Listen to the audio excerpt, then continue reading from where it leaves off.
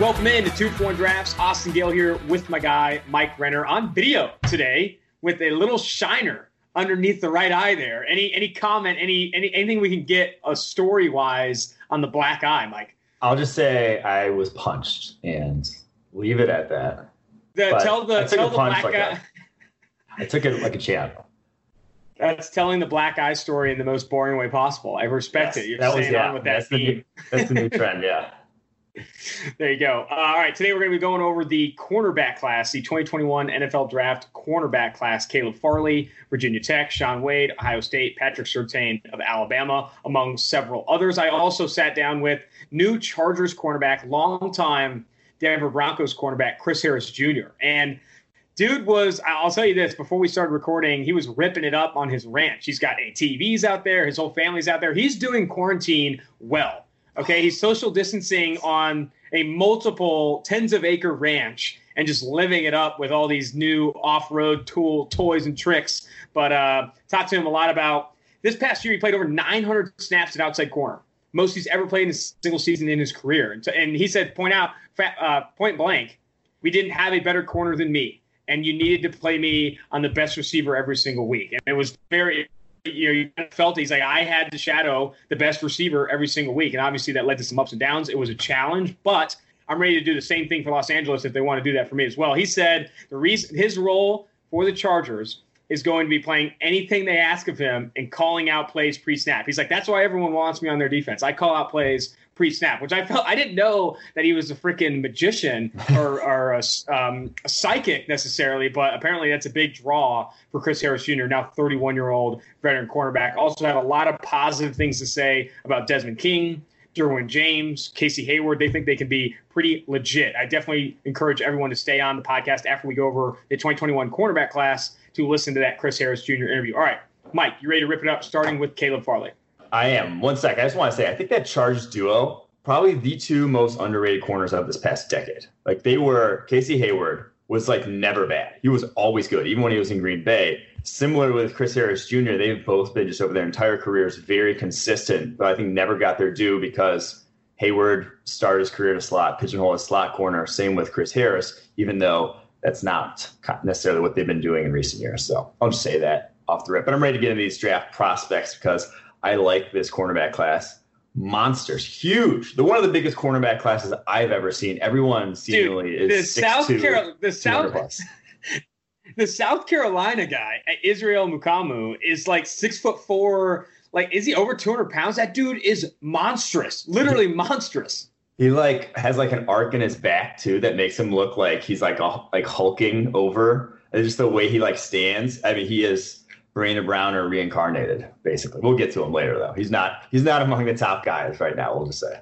There's one thing I want to jump in on before we go over Caleb Farley. One last thing on the Chris Harris Jr. interview, just to tease it one more time. I asked him who he thought some of the better young cornerbacks are in the NFL. Kind of put him on the spot a bit. He struggled to come up with some names, but he said Trey Flowers of Seattle, Charvarius Ward of the Kansas City Chiefs, and Jair Alexander of the Green Bay Packers. I don't know how much film he's watching. PFF grades don't line up with a lot of that, but he had high praise for those three guys. What's your opinion on that, Mike? Trey Flowers? He's joking. I asked him, and Trey Flowers wasn't only one of the three names he mentioned. It was the first name he mentioned. Trey Flowers was the first name that came out. I don't know. I don't know what to tell you, Mike. It's coming from Chris Jr. himself. Let's look up his agent and Trey Flowers' agent. And we might have to. We honestly might have to. Connect the dots there.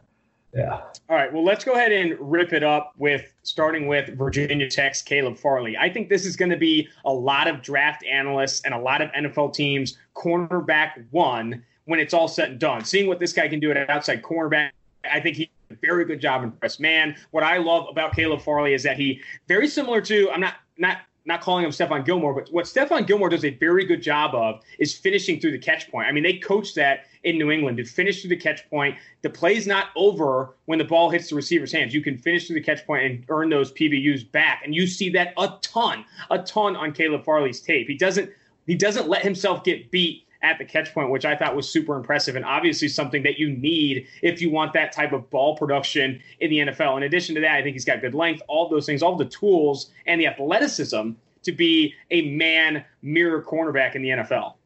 So I think that's the biggest thing is we talked about how there's probably a half dozen guys at least in this cornerback class who will be drafted in the first few rounds who are 6'1 or 6'2 and over 200 pounds. Like this is a big cornerback class. To me, Farley is easily I think he's going to be the fastest of the bunch. I think he's going to test out probably in the 4.3s, maybe sneaks in the 4.4s, but he like on tape, you see it consistently.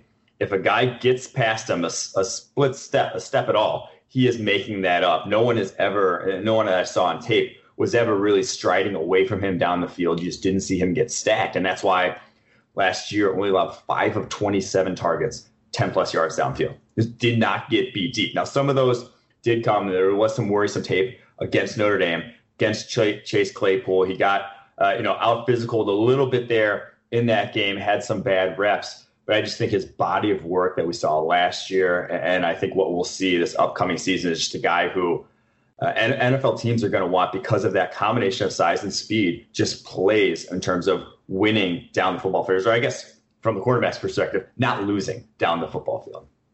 I mean, he took major strides, this past year, played over 700 snaps in 2018, earned just a 58.8 PFF coverage grade with 8 passes defense. This past year really stepped up, a 90.5 PFF coverage grade, only allowed 88 yards after the catch, had 9 PBUs, a 26.8 NFL passer rating allowed when targeted with just 5 penalties. Very impressive numbers in coverage for Farley this past year. Both the Virginia Tech corners, though. There's another guy on Virginia Tech that put up good numbers in that defense this past year. Reminds me of the old Kyle and Kendall Fuller days. But, yeah, I really do like his length. Yeah, the tools. I'm not calling him Jeffrey Okudah. I think Jeffrey Okudah was very, very good and had all these tools and athleticism. But, you want the production – and you want the tools and all the tools needed to be elite at the next level. And I'd be hard-pressed to say Caleb Farley doesn't have that.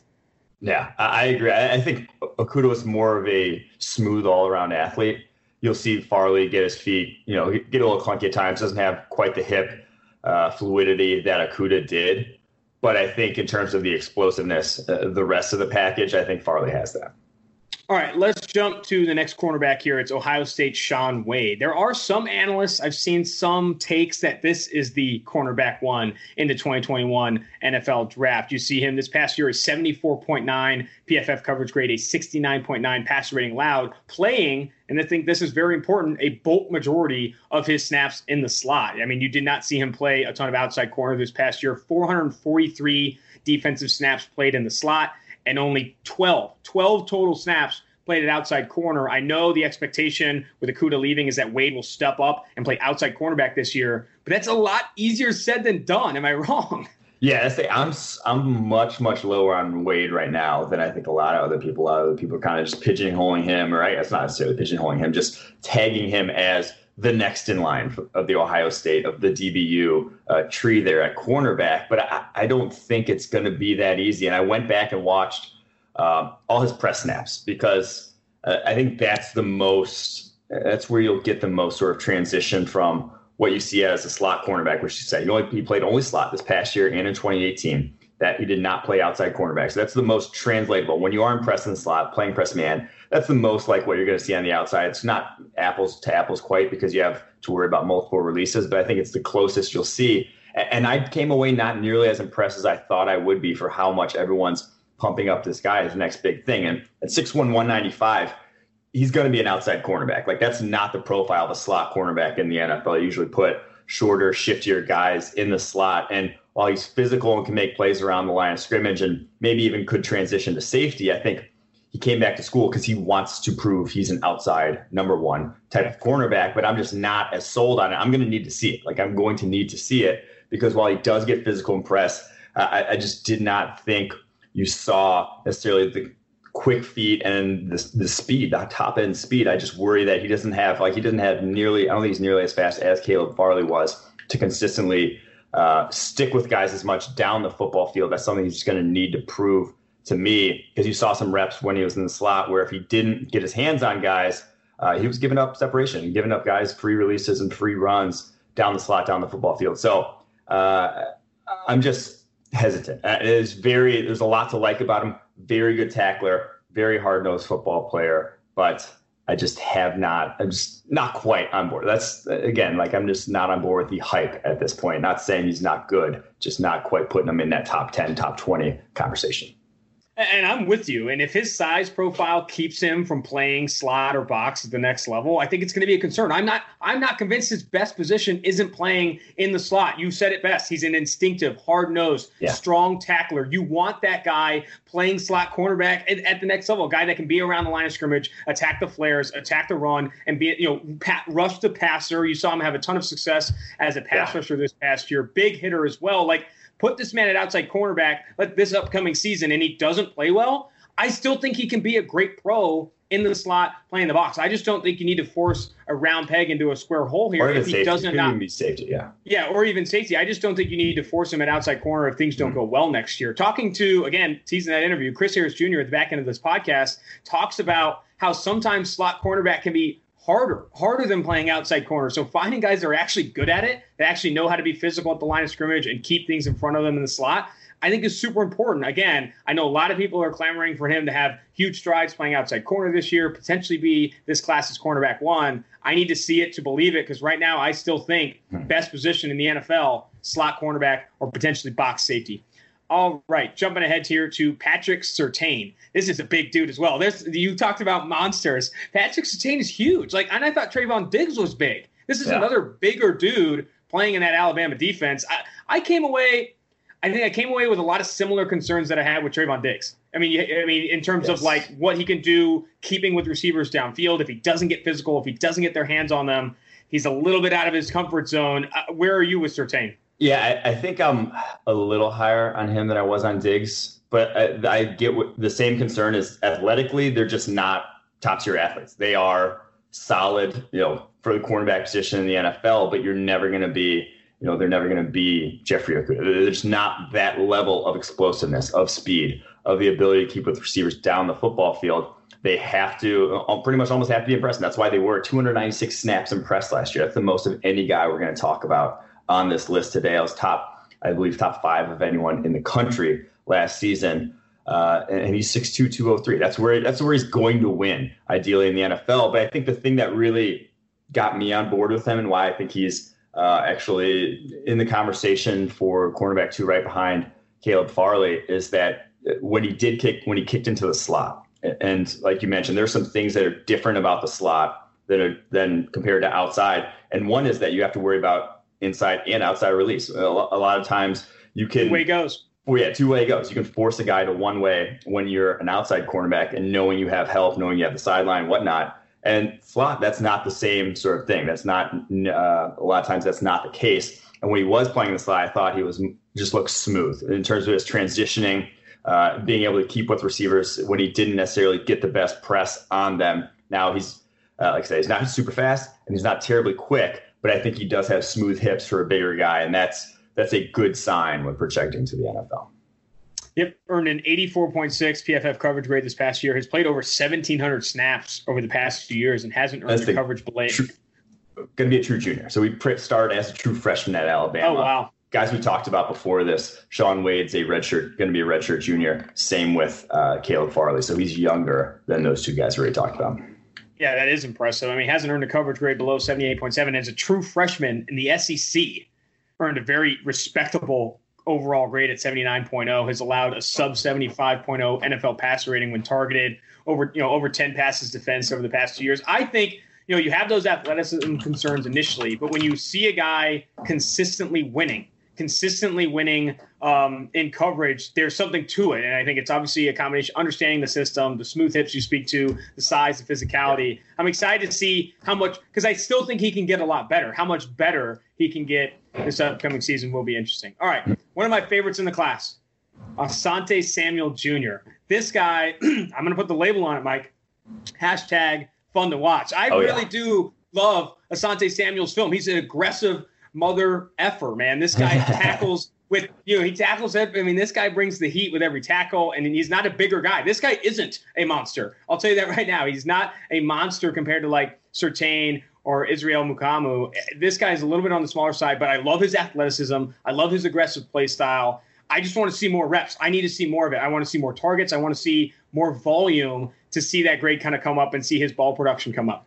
Yeah, so he's going to be a true junior this upcoming season, but he is undersized. Like you said, 5'10", 184, but I think he can overcome it. To be a short corner, to be an undersized corner and still hold up on the outside at the NFL level, you just got to be an elite athlete. Like that's what it takes to do that at the NFL level. The good news is he, in terms of probably testing athleticism, I think he's the best athlete of any of these guys we're going to talk about on this list. Yes. He is just agility, explosiveness, leaping ability. Like you see it all on his tape. There's just some lightning to his game that other guys don't have. The ability to just make up ground in a blink of an eye. He has all of that. Now, he's not like you would think with his dad that he wouldn't be an aggressive tackler. Like you mentioned, he's a super aggressive tackler, but that you'd think he'd be this instinctive, like jumping route sort of guy. That wasn't really him at FSU. He's not, he hasn't been that quite yet. Now, he doesn't have bad instincts by any means. There are some plays on his tape, one against the U this past season where he comes off a deep post for a deep over and makes a pass breakup that are really impressive, but he's not like a super, Amik Robertson, where you saw Amik Robertson's try and jump every route. Like he just like saw a game quickly. That's not who Asante Samuel is. But I do think with his athleticism and the way he plays the game in terms of he just gets after it and does not play like a guy who's 5'10", 184. I think he can hold up as an outside cornerback. I'm a big fan of his game. I'm just excited to see what he does this season because from his freshman year to his sophomore, you saw a big leap. I think you can see an even bigger one in 2020. Already 18 passes defense over the past 2 years. I mean, an interception as well in addition. I mean, this guy, I really do think could take another massive jump in 2020. I mean, you've seen his coverage grade improve from 69.7 in 2018 to 78.7 this past year with a lot of good ball production. I mean, undersized, it's one of the first things you notice, but the second and third things are elite athleticism and aggressiveness as a tackler. I think I can get on board with Asante Samuel Jr. All right, TJ Carter. TJ Carter of Memphis is a guy we talked about that graded well even prior to the 2019 season. We talked to him a little bit, and entering the 2020 NFL draft. He has an impressive grading profile, obviously a smaller school guy compared to the top four, but you turn on the tape, specifically I watched all of his targets of 10-plus air yards. I came away pretty impressed, and I know he's not going against the level of competition, but TJ Carter's got some game in press, in single coverage, these coverages that he'll play in the NFL. Yeah, I'm a huge fan of this guy's game. I think he has the biggest word for me is so he's 5'11", 189, but it looks like he's even shorter than that, and he does not have great length. I'm not sure he's going to fit that profile of what you want as an outside cornerback at the NFL level, but he can fly. I mean, the guy, I didn't see anyone really run past him all season long. He probably is going to run at least low 4.4s. And he gets physical at line of scrimmage. His press technique is exceptional. And after his first 2 years, 29 pass breakups and interceptions combined his first 2 years at Memphis in 2017, 2018, starting as a true freshman, true sophomore. This past year, teams just stopped testing him. Only was targeted 41 times all season long. Only allowed 5 catches, 10-plus yards all season long. The way he explodes back on hitch routes was just different from anyone else in this class. The way he was from off coverage, coming back to routes, was special, in my opinion. And that bodes well if you're transitioning him to the slot. His ability to break on passes like that, I think will bode well if that's where you want him in your defense. But I think he can still get the job done outside. I'm already looking forward to 2 things with them. 1, Memphis plays Purdue, week 2 of the season. Rondale Moore, seeing them go head-to-head. And then 2, the Senior Bowl. That'll be, to me, I assume he gets an invite. I have no clue how that stuff ends up going. I just assume with his talent level, he's going to get an invite. And that's going to be a massive sort of proving ground for him, how he looks in a setting like that. I mean, something that's also, very indicative, especially at the college level, you see it a lot. I mean, this guy had a lot of success in 2017 and 2018, was targeted more than 75 times both those years. This past year, only 41 targets. These guys were avoiding him while playing Memphis because of the successes he had. Only allowed 22 receptions from 41 targets for 237 yards, 4 passes defense, and 2 touchdowns. I mean, TJ Carter, again, I always look at, coverage grade and single coverage grade and press, coverage grade downfield, and he shows up time and time again as one of the higher grade cornerbacks in college football. Continue to have that. I agree that you need to see matchups. You need to see him against Rondale Moore, and you need to see him against in the Senior Bowl to really get a good feel of him. But from the tape that he has put out, you can only play the players on your schedule. He has put out some very good tape. All right. jumping to Eric Stokes. I really liked Eric Stokes entering the 2019 season, but I came away rewatching the tape and also having that bad taste in my mouth. That's DeAndre Baker. Georgia coaches these guys up. Georgia coaches these guys up to play bully ball all the way down the football field. Eric Stokes, time again, getting, being physical before the catch and all that type of stuff that he'll get called for or burned on in the NFL. I think he's a better athlete than DeAndre Baker, but still, those bad habits die. What is the fucking expression? I don't even know. Regardless, he's got some bad habits right now, being physical down the football field, and that's just not going to fly. That's just not going to fly. Yeah. And there's another thing, and I agree with everything you just said in terms of the way they just lean on guys until they force them to throw the flag on them. I'm pretty sure his penalties are high. Like, I think he's had a lot of penalties over the past year. Actually only 4 this past year, so not terribly high. But I will say this, and the thing that's worrisome about him is when you look a certain way. So if you're a 6'1", 185-pound cornerback, you probably shouldn't be a super physical guy if you're a 185-pound cornerback, if you're playing at 185 in the NFL. If that's the only way you're winning in college, you're not going to win with physicality if you're 185 pounds. You got to be like 205 to be a physical cornerback in the NFL, to be continually winning with physicality like that. So that just doesn't mesh up. Like that's not going to – the thing he's the best at is not going to translate to the league. Like, I don't believe at 185 you're going to be pushing around some of the bigger wide receivers in the NFL. That's just not how that works. So that to me is worrisome. And the fact that he's just a limited athlete. I don't think he's physically up there with some of the other guys on this list. I think he's just very meh in terms of athletically when projecting to the NFL. So those are he's a former track athlete, though. Former track athlete. I'm pretty sure he was a coveted star from a recruit perspective, had 4 or 5 stars. I think maybe it's not as fluid. I still think he's a better athlete than DeAndre Baker. I mean, DeAndre Baker. Okay, DeAndre Baker was not great. Yeah. But I mean, I wouldn't put him in the same tier as Asante Samuel Jr. or even some of the other guys up top for sure. Anything else I'd want to? Let's jump off of Eric Stokes here because I get it. Asante Samuel Jr. is one guy I really came away really impressed with and excited for, and the other guy here, Diamador Lenoir, the Oregon cornerback. Though I feel like him playing in the slot, I get really, really excited about what this guy was doing instinctually at Oregon and playing the ball in front of him and reacting to things. And when you're looking at slot cornerbacks, similar to what LaFleur has said about slot receivers, you need guys that are brilliant. You need brilliance. You need intelligence. You need instincts. And that's who's having the most success in the slot right now. Desmond King, who's a master of zone coverages. Tyrann Mathieu, who's very instinctive and very smart. Diamador Lenoir, I see it. You see it at Oregon, him playing the ball and reacting to things before they happen. And I'm always going to fall in love with those types, especially if they're positioned as he was at Oregon. Yeah, so I'm going to call it right now. I think he ends up at safety in the NFL. He's outside cornerback. He's the boundary cornerback for Oregon, so that's the tight side of the field. He plays every snap there. 5'11", 203. But he doesn't have necessarily the length you want to stay outside. And he's very good in press coverage, very physical. Like you mentioned, all these things in terms of instinctive, plays football the right way, a guy you want to fall in love with. I just think that translates better, all those things that he brings to the table at safety. The fact that he is physical as hell. The fact that he's one of the best tackling cornerbacks in all of college football. Only 8 missed tackles on 137 attempts in his entire college career. The guy has been exceptional in that regard. To me, though, that screams safety. That screams that's where that's going to play better, those instincts, the fact that he can tackle really well. Cornerback, when you saw him, press cornerback, when you saw him just try to mirror guys without using that physical, without trying to beat guys up, didn't happen. Like, he did not have that sort of athleticism, that sort of fluidity. So I think he is going to be a safety, and I think he can still be a very good safety. I'd love to see him transition there like sooner though, rather than later. Yeah. I'd like to see, I'd like to actually see him at safety to see what that looks like, or even more in the slot, because he still, like I said, still was the boundary sort of cornerback there last year for them.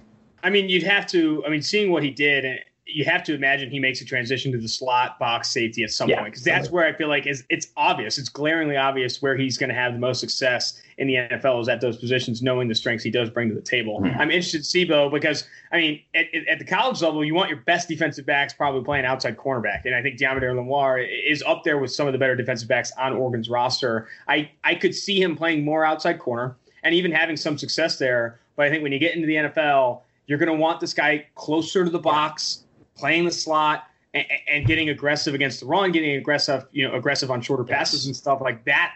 That is his role in the NFL. And that role right now, I'm going to say it right now, is super valuable. I know outside cornerbacks are super valuable, but playing that role and having success playing box safety, slot corner, as more and more teams are putting 3-4 wide receivers on the field. And a lot of tight ends aren't even tight ends anymore. Tight ends are pass catching types as well. I mean, you look at since 2014, the NFL average for 11 personnel, more than 3 or 4 receivers on the field has been over 64%. More than 64% of the time, you're seeing 3+ receivers on the field, and tight ends are only getting smaller, only getting and more. And the other thing is those are the high leverage. Those are third downs.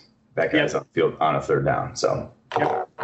All right, jumping off Deommodore and Lamar, I really do like his tape. All right, Elijah Molden, slot corner for Washington, had a ton of ball production. I think there was one game where he had like 3 or 4 passes defense. His grade really did reflect that. I honestly, though, a lot of people love this guy. I liked his tape. I still didn't see – I mean, I thought some of the passes defense were gifted to him a bit. I'm not as high on Molden as I am on Lamar, and I don't see them – if you're looking at slot corner, box safety types, I see Lamar miles ahead of Molden, in my opinion. Interesting. I was going to say the opposite. To me, Molden's the best pure slot if you want a slot cornerback. I think he's the best pure slot in this draft class. I thought he's the best in terms of just like underneath quickness in reacting to things. And that's difficult to sort of assess for Lenoir since he didn't really play much of the slot, and he very well could. But I thought Molden, just the way he saw the game, was what you want from a slot cornerback. I know he played fully slot in the Washington defense. He's 5'10", 190. I think he's pretty well built for a slot cornerback. He's not super undersized. And he's a physical guy in his own right, a very good tackler. Only missed 9 tackles on 90 attempts this past season. So he's going to be good in that regard. Now he is undersized, limited length. I'm not sure he's even a safety necessarily at his size. I think he's basically pigeonholed into the slot, but I think he's very good there. And I think he's pretty damn quick in terms of his hips, his breaking on routes, and he reacted to verticals better than any of the other guys who were fully slot cornerbacks in this draft class that we've mentioned already. That being, Shaun Wade, I guess Sante Samuel played a good deal of slot there. Patrick Surtain played a good deal of slot. Any of the guys that played in the slot, I thought Molden was the best in terms of recognizing and transitioning his hips and getting over the top of vertical routes from the slot, which to me is always very impressive because that's, if you're the guy who just sits on everything underneath and then doesn't give a shit about a guy going vertical on you, it's easy to jump routes and look very good. If you are still in position to react to those, that means that you're actually seeing the game quicker and better than a lot of these other guys. So I think he's just an instinctual, again, football player. But he is, like I said, probably nowhere else but the slot. That's the only sort of downside for Molden here. Man, I'm going to have to go back and rewatch this tape. I wasn't expecting this high of praise. I didn't come away as impressed. I'll have to get back into it. I thought a lot of the highly graded plays I thought maybe were gifted to him a bit, but I saw you see some of the success. Obviously a 90.0 coverage grade this past year, or 90.9 coverage grade this past year, 10 passes defense, 4 picks, 93 targets as well. The dude was tested a ton, only 61 receptions allowed, 610 yards. I want to go back to the tape, watch more, look for those verticals like you said, and I'm interested to see as he continues to gain so much experience in the slot, which you rarely see for true slot types. Even Amik Robinson didn't play a ton of slot, even though he knew he was probably playing slot in the NFL. It'll be interesting to see him come in to the NFL with a bevy of experience playing the position he'll play in the NFL. You don't see that a ton with slot corners. Jumping to the guy we've kind of referenced multiple times, it's Israel Mukuamu, the South Carolina cornerback that I had a double take looking at this guy's height. Well, before I can kind of dive into the film, 6'4", 205 pounds. The dude is huge. And I think what was most notable on his tape this past year is Jerry Jeudy put him in an absolute blender this past year. I don't think he handled short area burst and quickness well. He's a bigger dude and kind of looked big. That's a concern with me. When you're big and you play big in terms of short area quickness, ankle flexion, flexibility, all that stuff, that is where the concerns rise up. Only a 70.9 coverage grade this past year. Some people really like him, though. I was concerned with the athletic ability. Yeah, so he's, like I said, 6'4", 205. There's not a lot of nuance with him. Like what you see is very much what you're getting. You're going to have to throw him on the line of scrimmage pretty much every single snap, a la Brandon Browner. Like Brandon Browner, if he was asked to play off coverage, it was a nightmare. Like he has to get his hands on guys from the snap and then ride them down the football field to succeed. And those guys like him can stop a route in their tracks at the line of scrimmage and just like end it, take that guy out of the progression. That is why you have him on your roster. If you're going to covet a guy like Mukuamu, you're going to ask him to do literally anything else.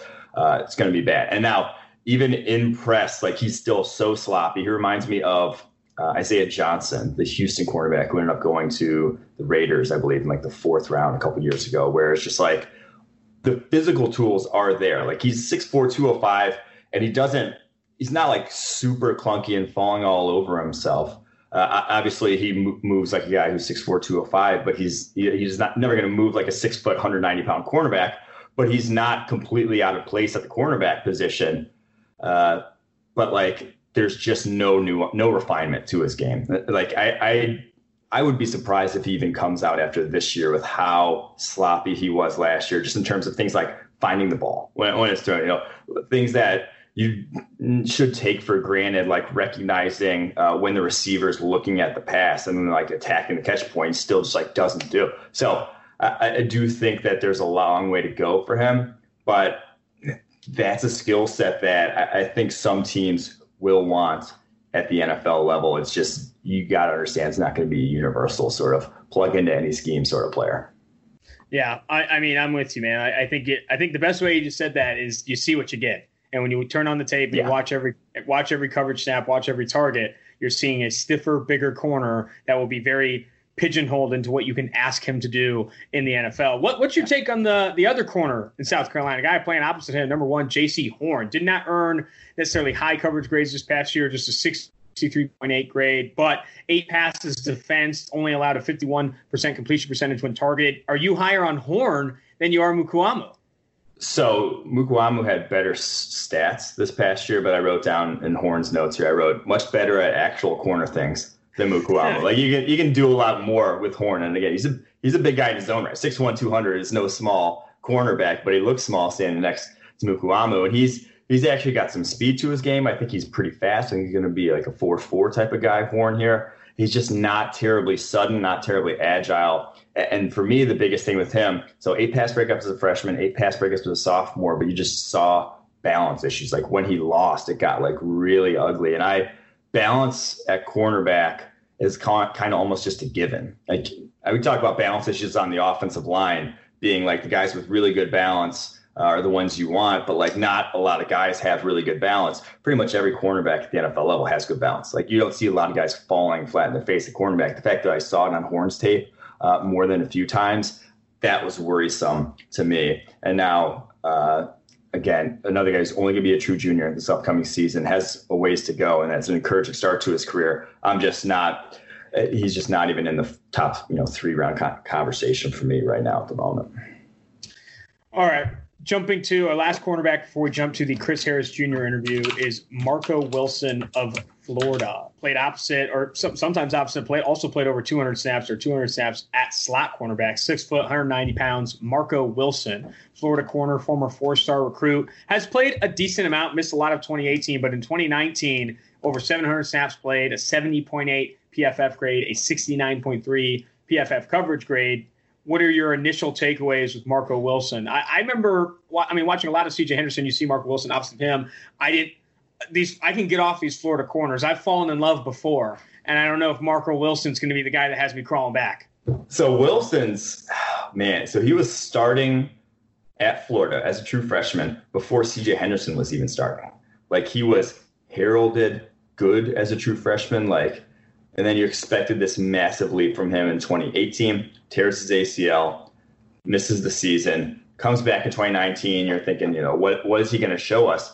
And if you remember that week 0 game against the U, where he has one of the worst penalties I've ever seen. It was like a 4th and 24, and he commits a pass interference, like 10 yards short of the sticks, or like 5 yards short of the sticks, just like a dumbass. And that was kind of just like that was a microcosm of who he was last year. Just the sloppiest cornerback of any of these guys we've talked about. Just no. How often can we pause real quick? How often have we seen sloppy corners coming out of freaking Florida, though? I mean, I think SEC overall, outside of Alabama, there is a lot of sloppiness at the cornerback position because I think you're rarely negatively affected. Sometimes you obviously are, big penalties and those things, but like sloppiness at Georgia, you get away with it. Sloppiness at some of these other SEC schools, like you can be physical. Like sloppiness is the negative way of physicality. Like physicality is the positive way of spinning sloppy technique and trying to bail yourself out of bad situations by grabbing on jerseys and stuff. Like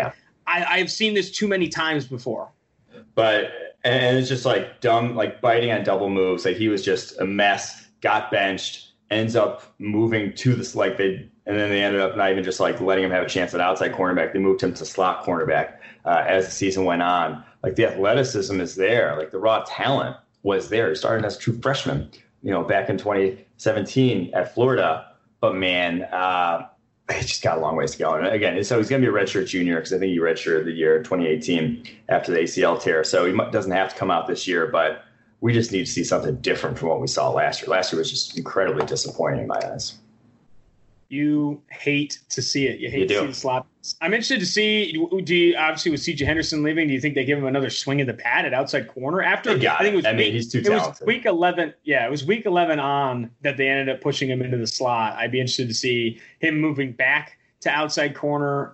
I don't know. I'm interested to see. I think a lot of people do like him. I think he's a known name in the those who are already looking ahead to the 2021 NFL draft. But there are some other names on this list that I am much higher on entering this upcoming class. There'll also be a lot of names that we haven't highlighted yet that should blow up in 2020. God willing, we have a season this upcoming year. I'll keep saying it, but I'm ready to rock. All right, Mike, anything else to add? Anything else to add before we jump to this Chris Harris Jr. interview? No, nothing else. It's just a big ass cornerback class. And honestly, like it's kind of wide open right now. A lot of positions. I guess I said there's nothing else to add, and I'm adding like a bunch of stuff right now. But like a lot of positions, there's a top 1-2. They feel like set in stone. I could see any of these. I could see like any of the top 10 guys that we mentioned vaulting up. Not any of the top 10 guys, but like a lot of guys vaulting up into the quarterback one spot. I think this is a wide open cornerback class at the moment. All right, before we jump to Chris Harris Jr., I want to mention Fantasy 40 saves you 40% off on any PFF subscription. Help pay Mike's bills so he no longer has black eyes. He needs to keep these robbers and thieves out of his home. Fantasy 40 saves you 40% off any PFF subscription. I'll also add, make sure you subscribe and review this pod. We need to get our reviews back up. We need to get the subscribes back up because we're going to be ramping this thing up more than just once a week. Twice a week as we get closer to August, and then in season, you never know. We might be dropping bonus pods 3 days a week, getting interviews on. I'll say this, Mike. I'll say this. I'm about 90% sure the safety podcast, 2021 safety overview podcast, we're going to have Tyrann Mathieu, Kansas City Chiefs safety, on for that pod. Should be pretty exciting. I know. Roast my ass for not calling them elite. I know he has some bold takes on PFF. Should be an exciting one for that pod. Until then, let's listen to this Chris Harris Jr. interview. Thanks, everyone. Joining the 2-for-1 Drafts podcast is former longtime Denver Broncos cornerback, but new Los Angeles Chargers cornerback, Chris Harris Jr. Chris, I kind of want to start with this. You haven't had an opportunity to meet your new teammates. How hard has it been this offseason knowing that you're going to the Chargers and you're unable to see person to person with the guys you're going to be playing with this year? It's definitely been hard, but I've had a lot of interactions with the coaches. We had great off-season virtual meetings with each other.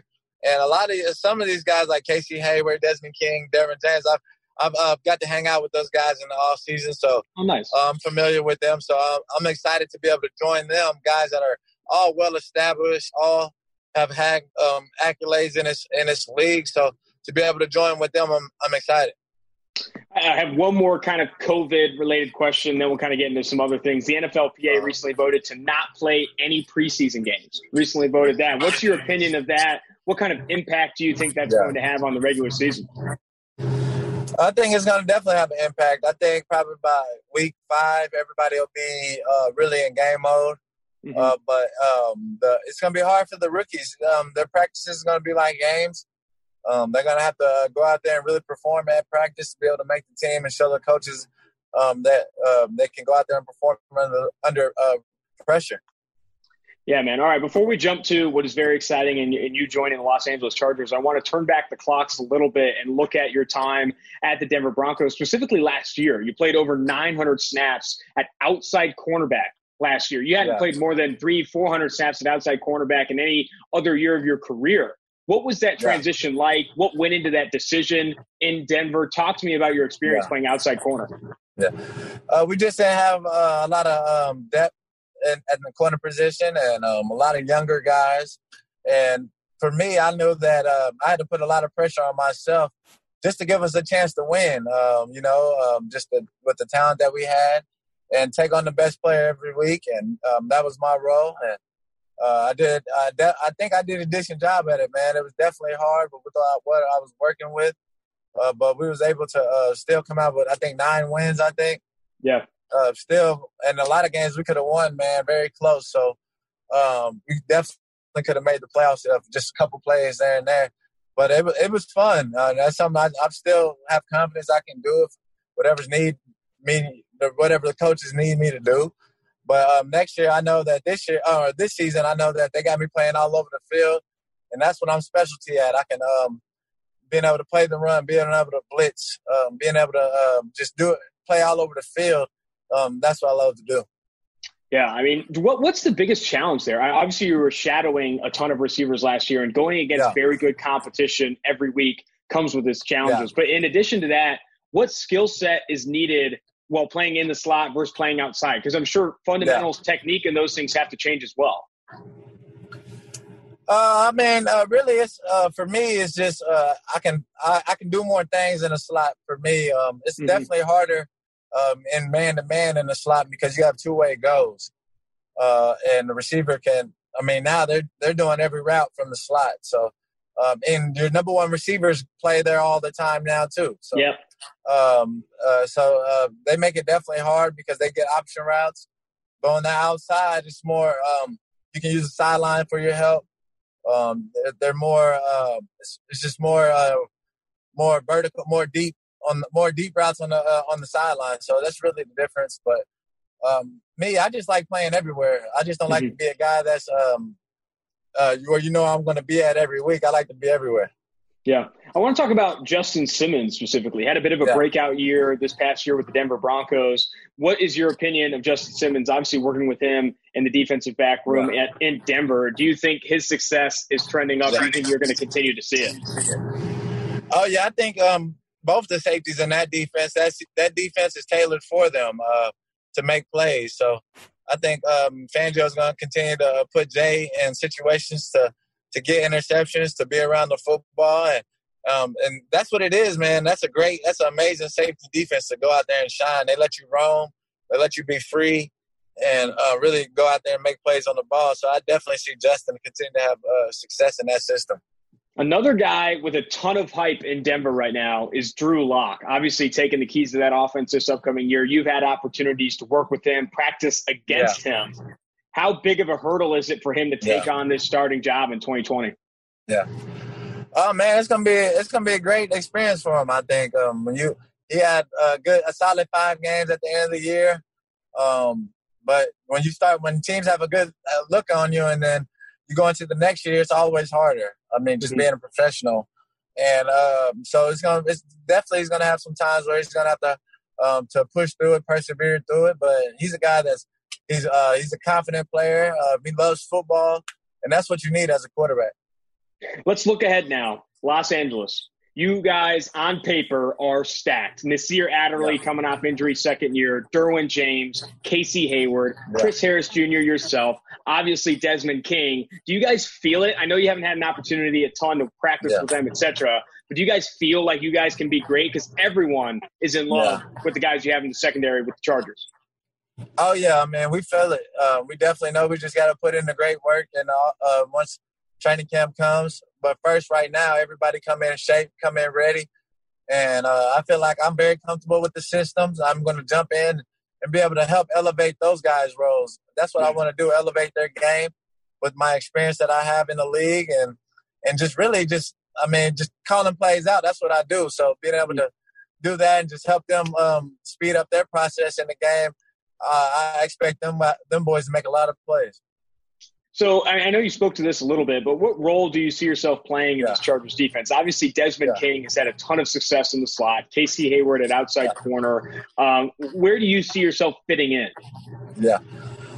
Really, I think it's whatever is needed. If they need me to cover a big-time receiver this week, then I'll go do that. Or me and Casey will switch off on it. Or if they need me to play the slot and shut down the whole middle of the field, then I can do that. So it's just really depending on what the coaches want me to do right now. This whole offseason, I've been playing outside, and I've been learning the outside, the nickel spot and safety to learn every position in the secondary. Jack of all trades now, Chris, doing everything for this defense. I want to talk about, too, tougher receiver, because you had an opportunity, again, to shadow receivers in the NFL. You had to see the best competition every single week.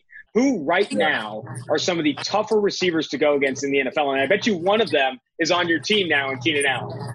Yeah. Oh, yeah. Keenan, he was definitely tough, man. His route running and just his timing, man, with the quarterback. A lot of them have great quarterbacks, and great quarterbacks with the great timing to put it right there in his chest. I mean, that's what makes Tyreek Hill so tough. Patrick Mahomes, he can throw it 80 yards and, throw it on the run and get this man all the time in the world to run his route, So that makes it tough. Julio, he's always been a great player, just his size, his speed. Odell was tough. I mean, a lot of these receivers there, it's a good 15 receivers that are, I would say, elite in this league that can all make plays, man.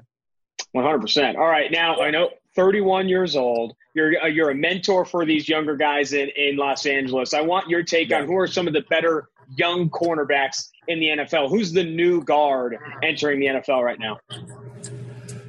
Some young corners. I would try to go with. Let me see.